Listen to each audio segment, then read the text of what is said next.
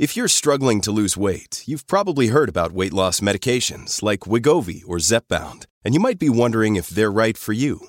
Meet PlushCare, a leading telehealth provider with doctors who are there for you day and night to partner with you in your weight loss journey. If you qualify, they can safely prescribe you medication from the comfort of your own home. To get started, visit plushcare.com/weightloss. That's plushcare.com/weightloss. plushcare.com/weightloss. Good evening to Aurora and Kane County. We are live on Facebook and we are here with our partners of law enforcement for a very important discussion tonight. Once again, another community discussion with the Kane County State's Attorney's Office. Our topic of discussion this evening is juvenile justice courts. So we look forward to this. We're very excited to learn, and for any questions that anyone has, this video will stay up on our Facebook page, YouTube, and Spotify as well. So we're here with Kane County State's Attorney Jamie Monster, but what we'll do is we will start for introductions. So, please. Jamie Monster, your Kane County State's Attorney. Good evening. Good evening. My name is Sandra Parga. I am the juvenile justice judge here in Kane County. Hi, my name is Mary Lisa Jackson. I represent parents, and I am also a guardian ad litem in juvenile justice court and abuse and neglect court. My name is Jessica Michaels. I'm an assistant state's attorney assigned to the abuse and neglect division. All right, thank you ladies very much for your time and talking to the people for this important discussion this evening. So what we'll do in a conversational fashion is we will start off with the very simple and plain question: what is juvenile justice court? And Kane County State's Attorney Monster, how does this fit into the overall goal of the Kane County State's Attorney's Office? Great. I'm going to let one of the experts define juvenile justice courts because that's why we have them here. The reason why I wanted this discussion is because it's important for the community to understand what we do when we have juveniles who are involved with criminal behavior, along with kids who are brought into this system because they're either abused or neglected. For those who are avid watchers of our Facebook show, you've heard me often talk about the ACEs trauma, which is adverse childhood experiences.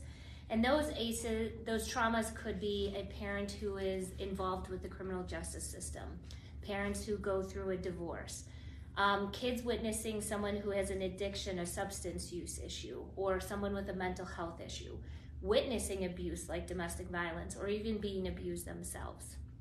Oftentimes what we see is when you have families that have many, some, all of them, these issues within, you see them in our criminal system, in our juvenile justice system. I apologize, I was just taught that term a moment ago.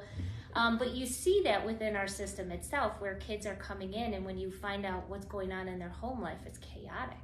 There's something that's going on that is causing the behavior that's bringing kids into our juvenile justice system. And it's also important to know that the first thing that happens is kids aren't automatically thrown into our court system. That's not what we're designed to do. And so the great panel that we have here are people who are involved, they understand, they know these cases inside and out.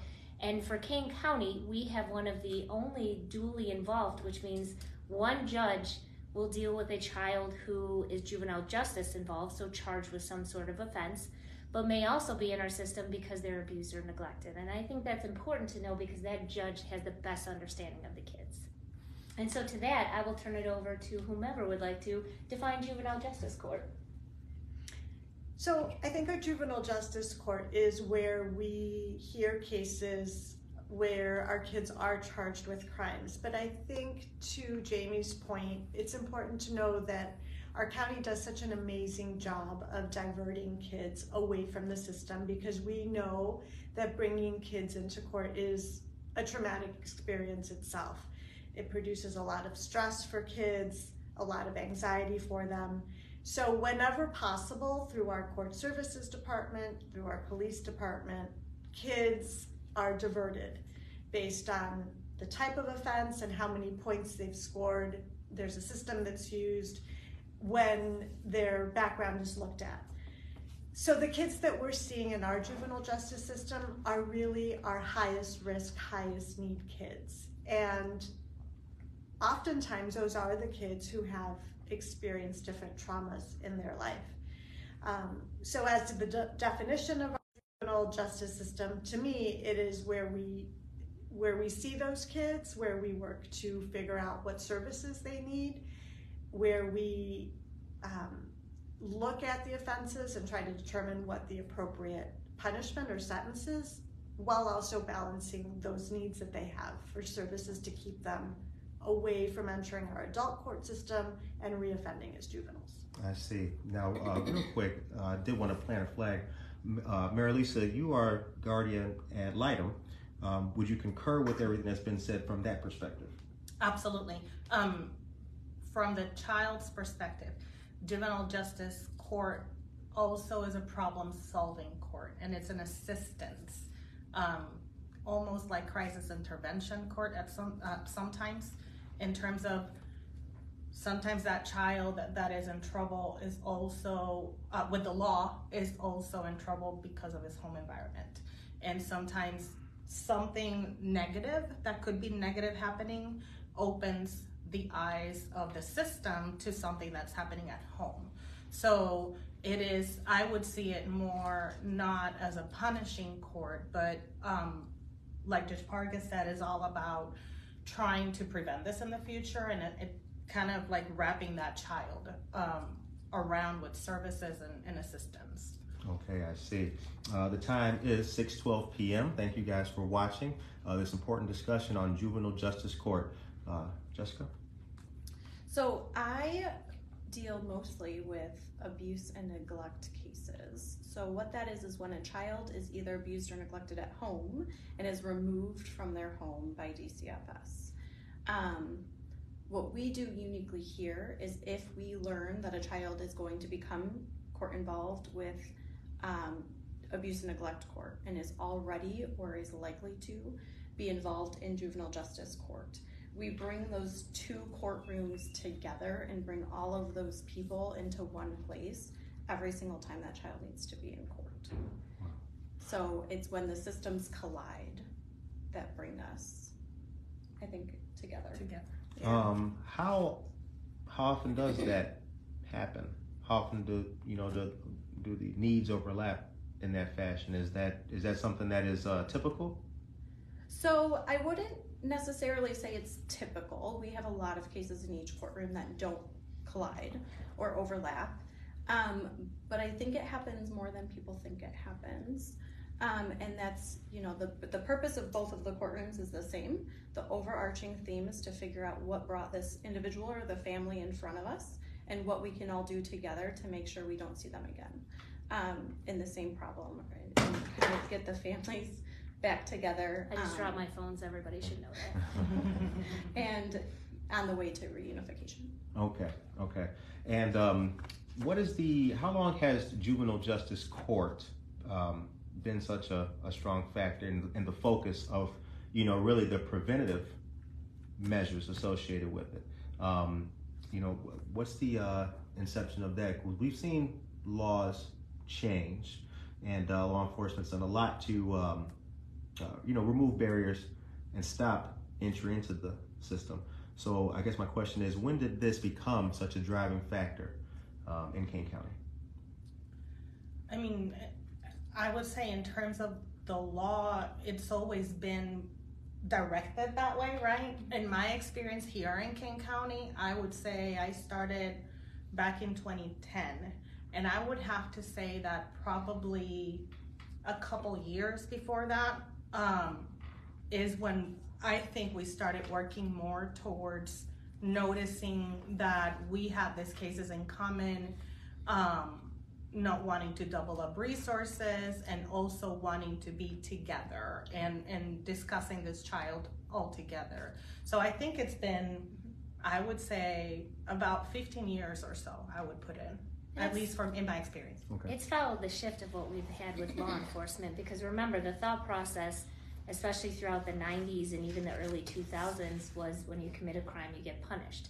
Don't we all think about that as parents? Like, when our kid does something at home, we punish the child. That mentality was in the criminal court system and has shifted along with the dynamics of where we've shifted law enforcement, that we can do so much more to help people get out of the system. And the way juvenile justice is set up is it's not the people of the state of Illinois versus the juvenile.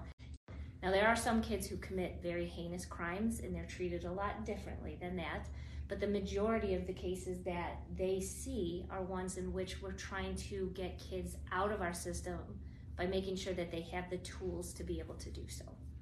Okay. And I think I would just add that the Juvenile Court Act itself mandates that we balance rehabilitation with responsibility for the kids through some sort of sentence for the offense.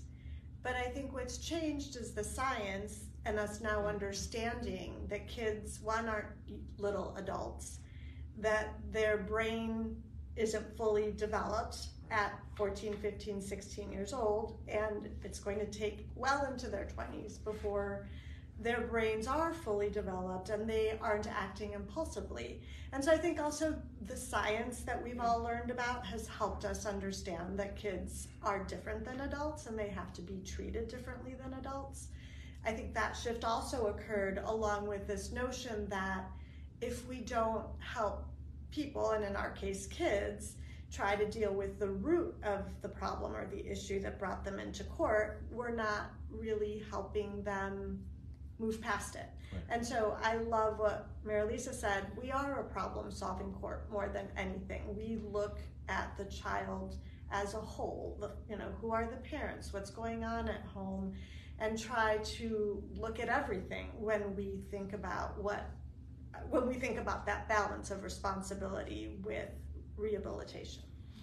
I want to add in terms of I do practice in a lot of other counties, and something that is really unique to Kane County is continuity. Research also tells us that if we keep the same team of people working with that child through the years, they have much better outcomes and they get out of the system much quicker. And Kane County is really good at doing that, both with judges and attorneys. When you are a certain amount of years dealing with these cases, you realize that you're dealing with the same families. And so that also makes you see that you cannot separate one thing from the other. The outcomes that kids in juvenile justice court have will then have, maybe they have children that then end up in DCFS system and vice versa. That and actually there is an organization that is very true. There is a great man by the name of Jim DeChowla. And there's a great organization called Casa Kane County. And so Guardian Ad Litem is part of their system. But what you talked about is so true. The young kids that get that structure, that continuity, they are able to get really positive outcomes. That's what it's about. It's about that familiarity and everything, which is part of the family structure, that when that is gone, that is kind of the first thing that starts to fray, and then that goes to commitment and a whole lot of other issues. So that is very important. Thank you for mentioning that. The time is 6:19. Thank you everybody for watching. Hello, Cynthia. Good to see you. And Judge Kim DiGiovanni, good to see you as well. Okay, our discussion this evening once again is about juvenile justice court. So now let's go into abuse and neglect court with a little bit more alacrity. So when Curtis, a child... Is that the word that we have to use? That's today? the word of the day. Okay. That's the word of the day. The word of the day is alacrity. Alacrity.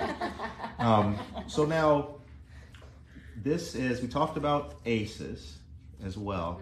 Now, what does it take for a child to be removed from the home? Because that's obviously the most severe outcome. So what does that require, and what are the alternatives that are happening before things get to that point?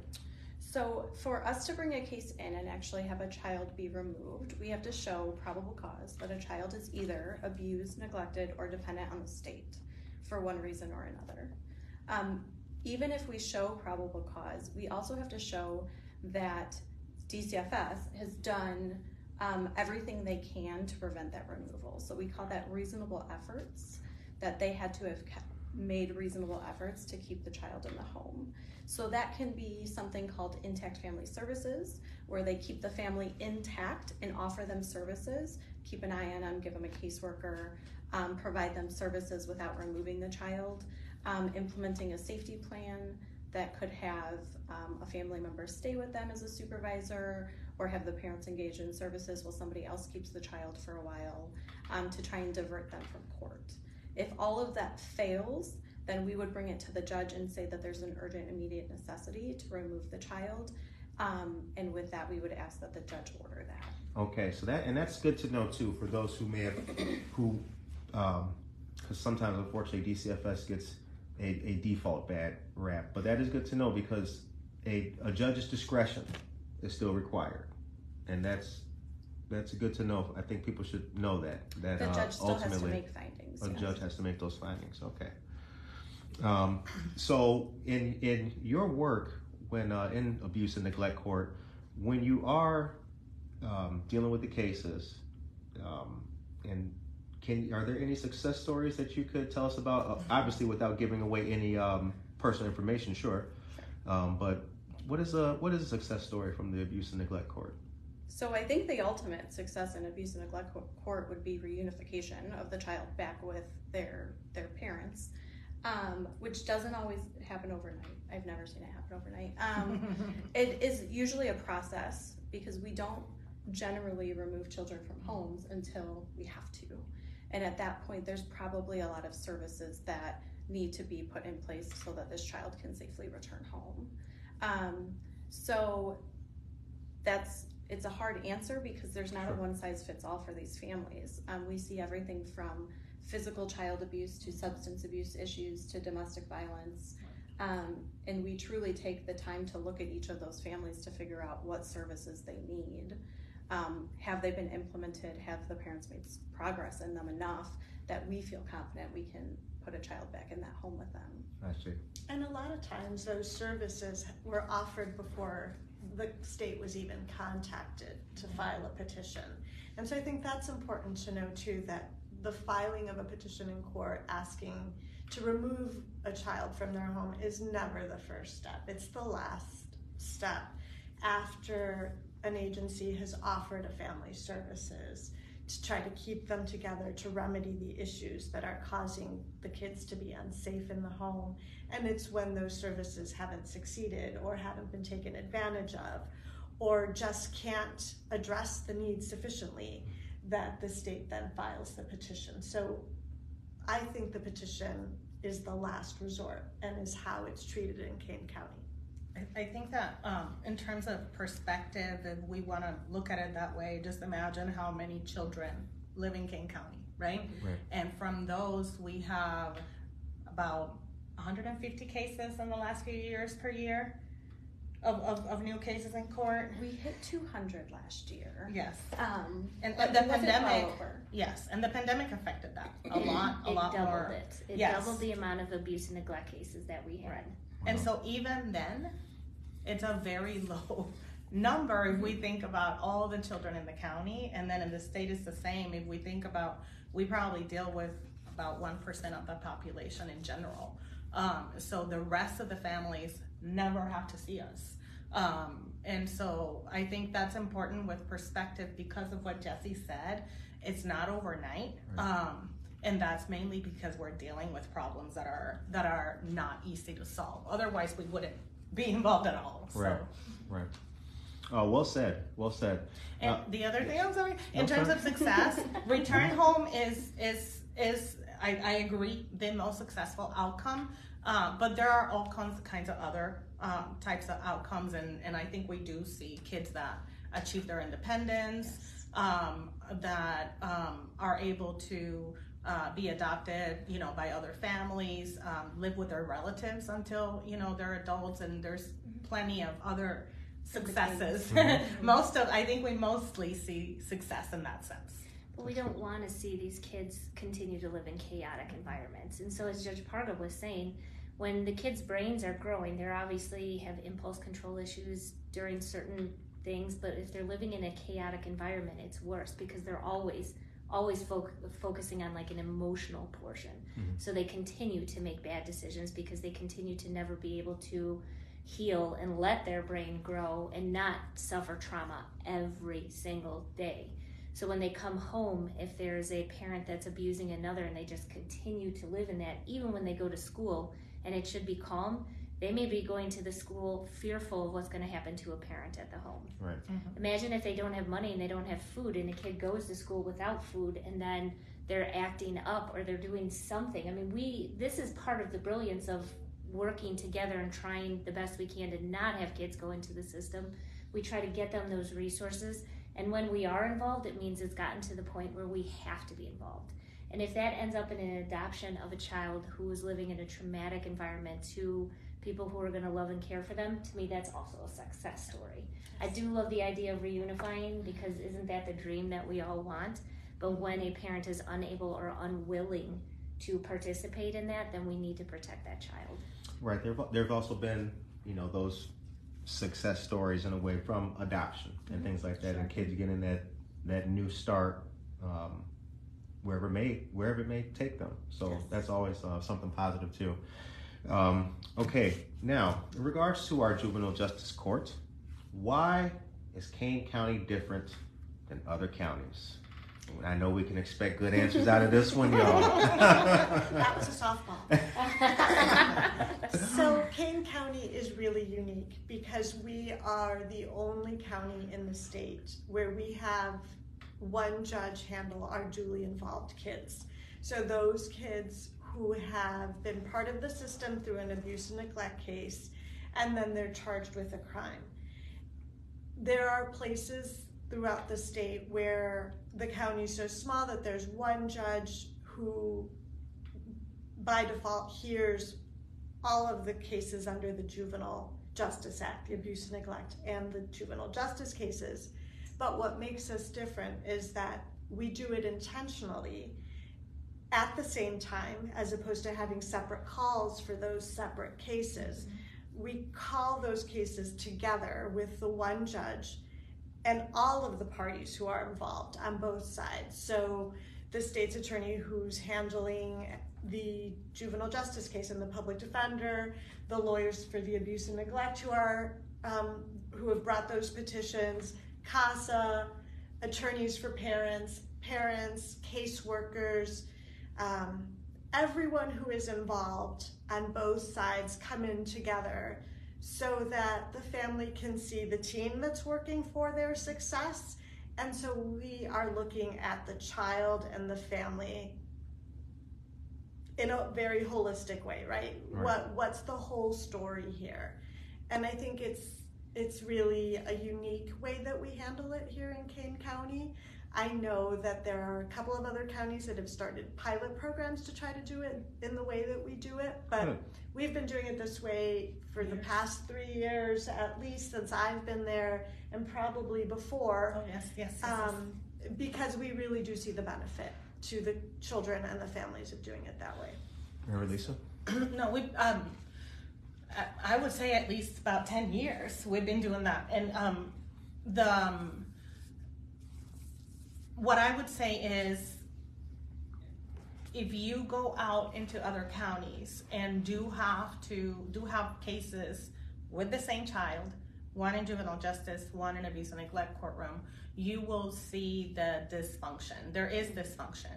I think that people like to think that we can communicate like that, and agencies communicate and things work together. They typically don't.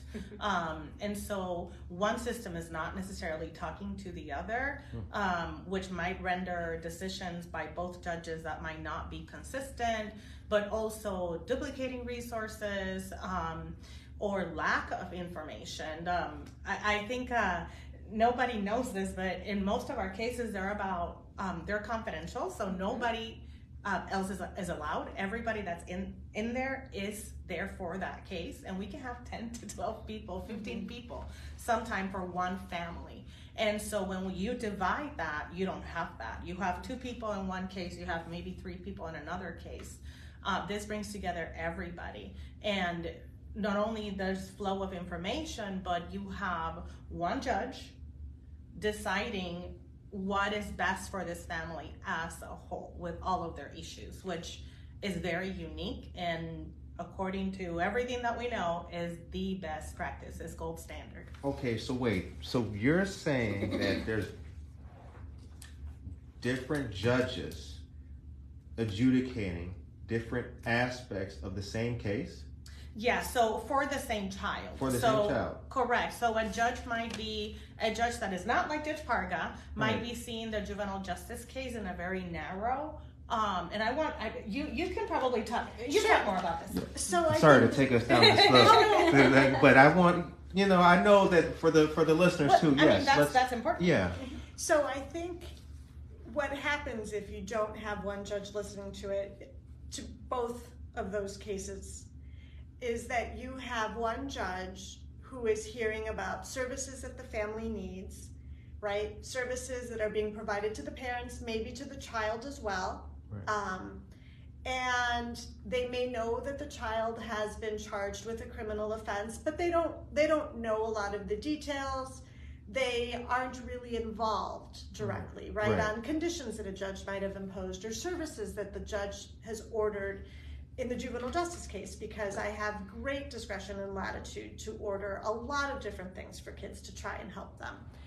On the other side, if you're the juvenile justice judge and you're just looking at the offense and you don't, I might not even know that there's an abuse and neglect case, that this child is part of another case where services have been offered. And so it might cause me to order services that are already in place. Redoubling efforts. Right. Redoubling efforts. It might cause me to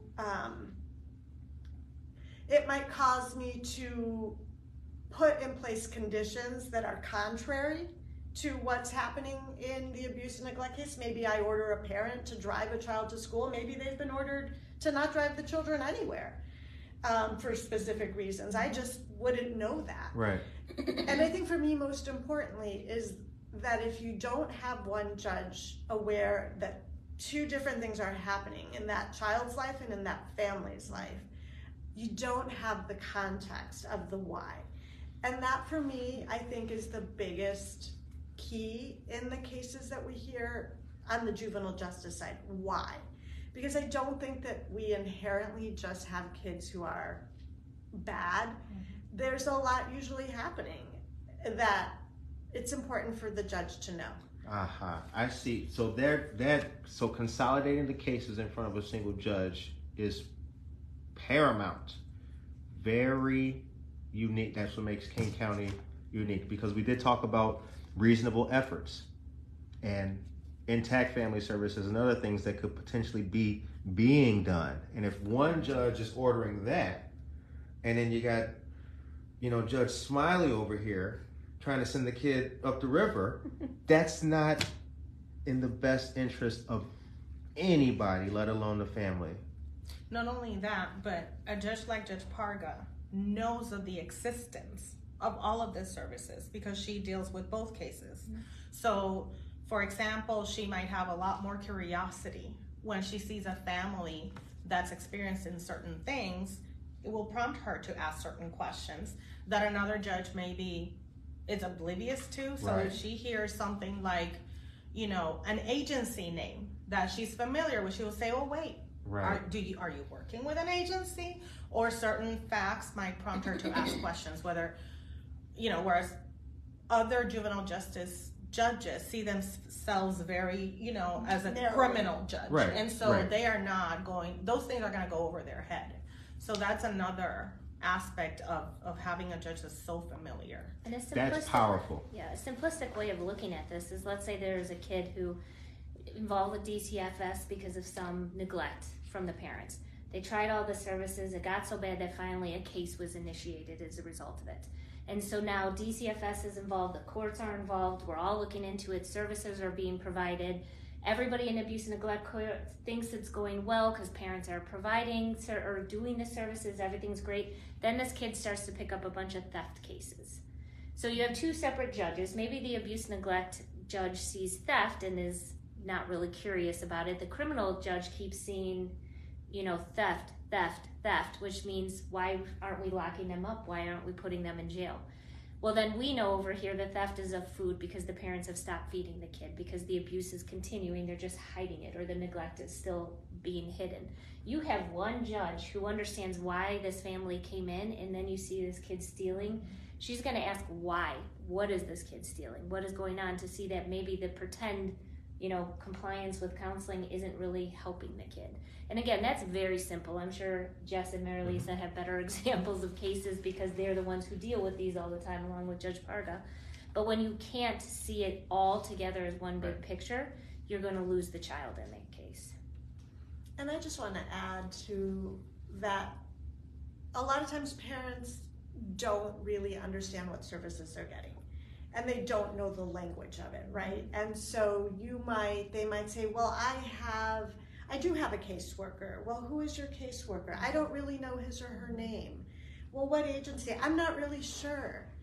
And so that makes it hard, because you're trying to elicit information about a system that's complicated with terminology that's so unique to those systems, and the parents can't relate it. And so then again, we're missing out on important information because it's hard for them, to tell you what has been asked and to use the lingo of the court to express what we need to know. And I think when we have the caseworkers there, or the attorneys for the state who can say, this is what's happening, these are their services, this is the caseworker, it's just so nice and so easy to be able to cooperate and work together that way and take that burden off the parents, who are oftentimes already stressed, already struggling with many things, and really just don't have that language. It's the legalese that we take for granted. Right. And we've used that term in some of the other discussions that we've had about a number of different topics in this office, like the different acronyms and all kinds of things. I mean, who would know that? Who would who would know that? It's really, but I think that goes to the benefit of the state's attorney's office, but also what we were talking about when we started. It's like when people are able to take part in the information and the knowledge and be adept of the legalese as well, to see the benefit that it has on their lives, that goes a long way to making people feel good about the system. Now, Jess, we did not hear from you about what makes Kane County different than other counties. So your opinion, please. So I agree that is paramount of what we do that is different than other counties. But there are some times when Judge Parga will be like, go get Jess Michaels. I need her to look into something. And then I'm able to walk into the courtroom and be like, what do you need? And she'll say, I think there's something going on with this family. I think that they're involved with DCFS. Can you look into it for me? Mm-hmm. And then I can look into whether or not it's appropriate to bring the case into court. It should be in front of Judge Parga. Is there something more we can be doing? I think we collaborate really well. There's a lot of communication, and that's one of the things that's, I think, the biggest is when everybody's in the same place. Instead of getting, another court date in a month to look into something, everybody's there. And the judge could be like, no, answer this question, what's going on? Right. Oh, I don't know because so-and-so did this. And then we'll be like, okay, so-and-so, what happened? And I think Jessie is just fantastic about doing that. Agreed. There have been a lot of times where we have parents in court and they are struggling. Mm-hmm. And so to be able to ask her, and she's so great to say, I know exactly who to call about this. I'm going to get you the name of the caseworker so that he or she can join you on Zoom. We've had situations where there are families who are saying, well, I don't want to take my child home anymore. I'm done. I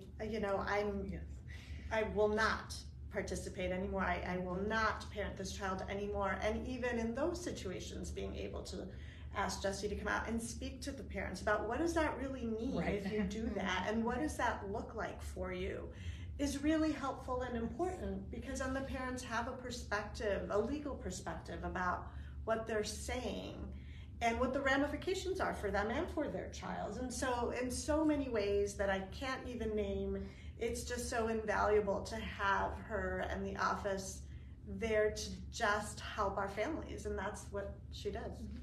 I want to compliment the state's attorney's office in Kane County, because And you asked the question about alternatives and also what makes Kane County unique, in that it's a combination in that answer. There's alternatives in Kane County that I think don't exist in other places because of that relationship, that continuity. You have the same people working as a team for a number of years. Communication is very easy.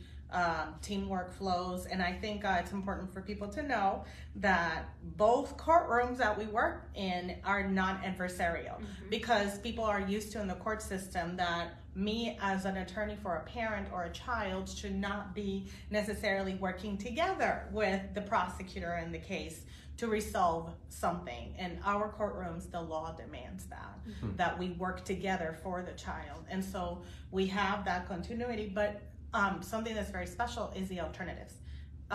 Something that happens in Kane County is that, for example, the child that is in a lot of trouble in Judge Parga's room, not yet involved in the abuse and neglect courtroom, there will be conversations, which doesn't happen in other places, to see, can we prevent that child entering DCFS care? It's looking like it will happen. What can we do to not have that happen? Are there relatives? Are there other resources, people that can help us with this child? We involve other agencies, Regional Office of Education, court services, other community agencies, Community Crisis Center, all kinds of agencies. And the same the other way around. There's a DCFS, a child in DCFS care that is looking like it's going to be getting criminal cases or might have already been arrested, but we can still find solutions. And so those are conversations that are unique to that type of environment. When you have silos, those conversations are not happening. Right. Now, at the beginning, kind of towards the beginning of our conversation, Judge Parga, you mentioned a point system. Can you tell us about the point system? So that might be a question that Jesse might be able to answer better. I know that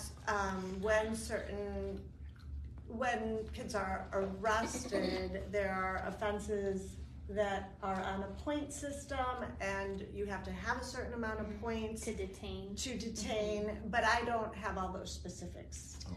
So generally, if a child gets arrested, they get referred to the state attorney's office. We review the case, we determine if we want to file charges against that child and bring them into court.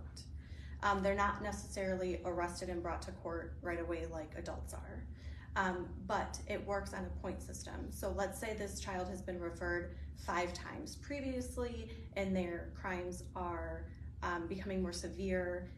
The points system works so that when we get to a certain point, that child will then be detained. Understood. Okay. So if, probably if they're having retail thefts over and over and over, lesser points than if they're carjackings, right?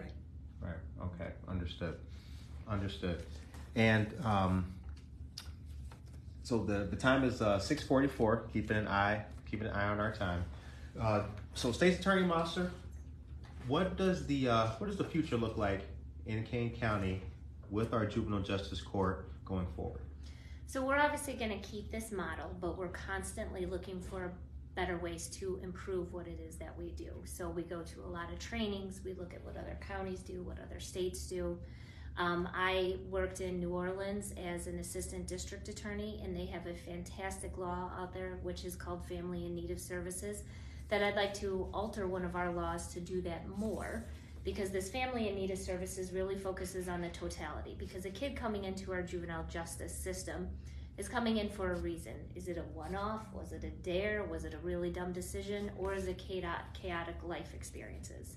Kids coming in an abuse and neglect situation are obviously in some sort of trauma because they're being abused or neglected, or they're dependent on the system, as Jess had said earlier. But sometimes that's not good enough, and sometimes we don't have to wait necessarily for that. So what I'd really like to do is have an alternative route, which is you can bring the family in this non-adversarial way, where what you're doing is you see them getting to the point of either becoming juvenile justice involved or abuse and neglect, and instead you bring them in with mandated services. Because as Mayor Lisa was saying earlier, sometimes people have help from DCFS, but they're not taking it.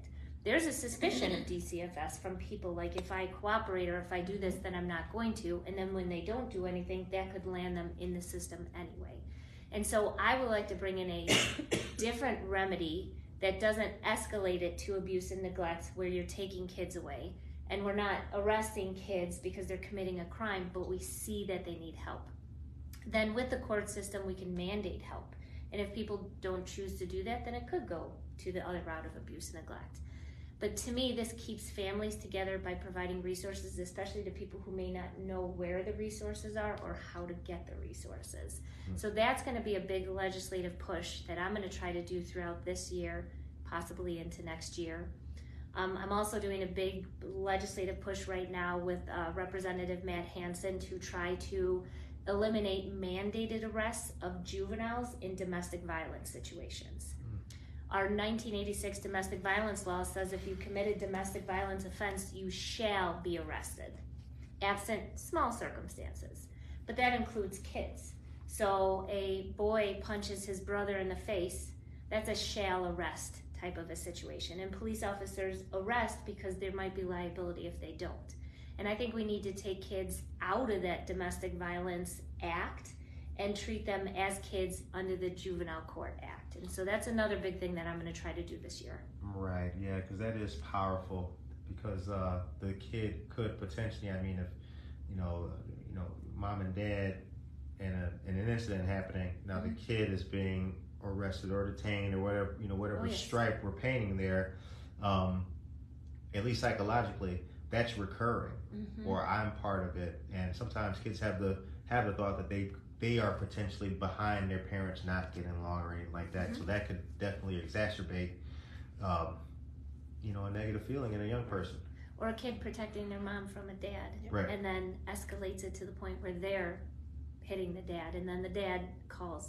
I mean, we've had those cases before where we see that happening, and juveniles just need to be treated differently than adults. There's also a lot of mental health with our kids these days, and so those domestic battery cases oftentimes involve kids who have been undiagnosed with a mental health condition. Parents aren't aware exactly of what's happening, and so again, services to treat the mental health issue would be great, as opposed to arresting them and bringing them into detention when they're suffering from a mental health issue. And I will give you one more example, Jamie, that I think I saw, throughout the years, is the child that has the mental health issues untreated with an abusive or neglectful parent. You have that child now at 14, 15 years old that will hit their own parent and end up in juvenile justice court. And it's very unfair. It is very unfair. Well, the time is 6:48, just enough time to start landing our airplane here. So I just want to mention once again for the listeners and viewers that this interview will be in full on Spotify, YouTube, and Apple Podcasts, and everywhere else if you want to replay it. And the links to the State's Attorney's Office will be in the description as well. So the last thing that we do this great evening is we get the show ends on a positive note. So we would like a message from each of yourselves to the wonderful listeners in Kane County. And you can also mention what you do as well, because there are different links on the website too to the courts, and we like to put those in as well too. So Jess, we'll start with you, and then we'll end with State's Attorney Mosser. So I work for State's Attorney Mosser. Continuity, right? I'm really proud to work where I do so that I can help protect kids. We move in, we remove them when we have to. We keep them safe.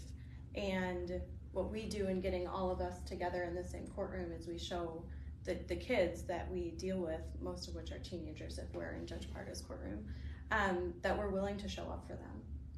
I mean, we get 10, 15, 20 people sometimes in one courtroom every single time that kid is there to say, we're here for you, and we will show up for you every time. I would say Kane County is probably my favorite place to practice because of just the intention here of really doing what's best for families and for the kids, and even representing parents. We have a state's attorney's office that is number one, ethical and responsible in how they carry themselves, but also willing to do the right thing. They don't see themselves as losers when they don't win a case because the child went home. That's a win for all of us. And so I think that's my positive thing to say. Thank you.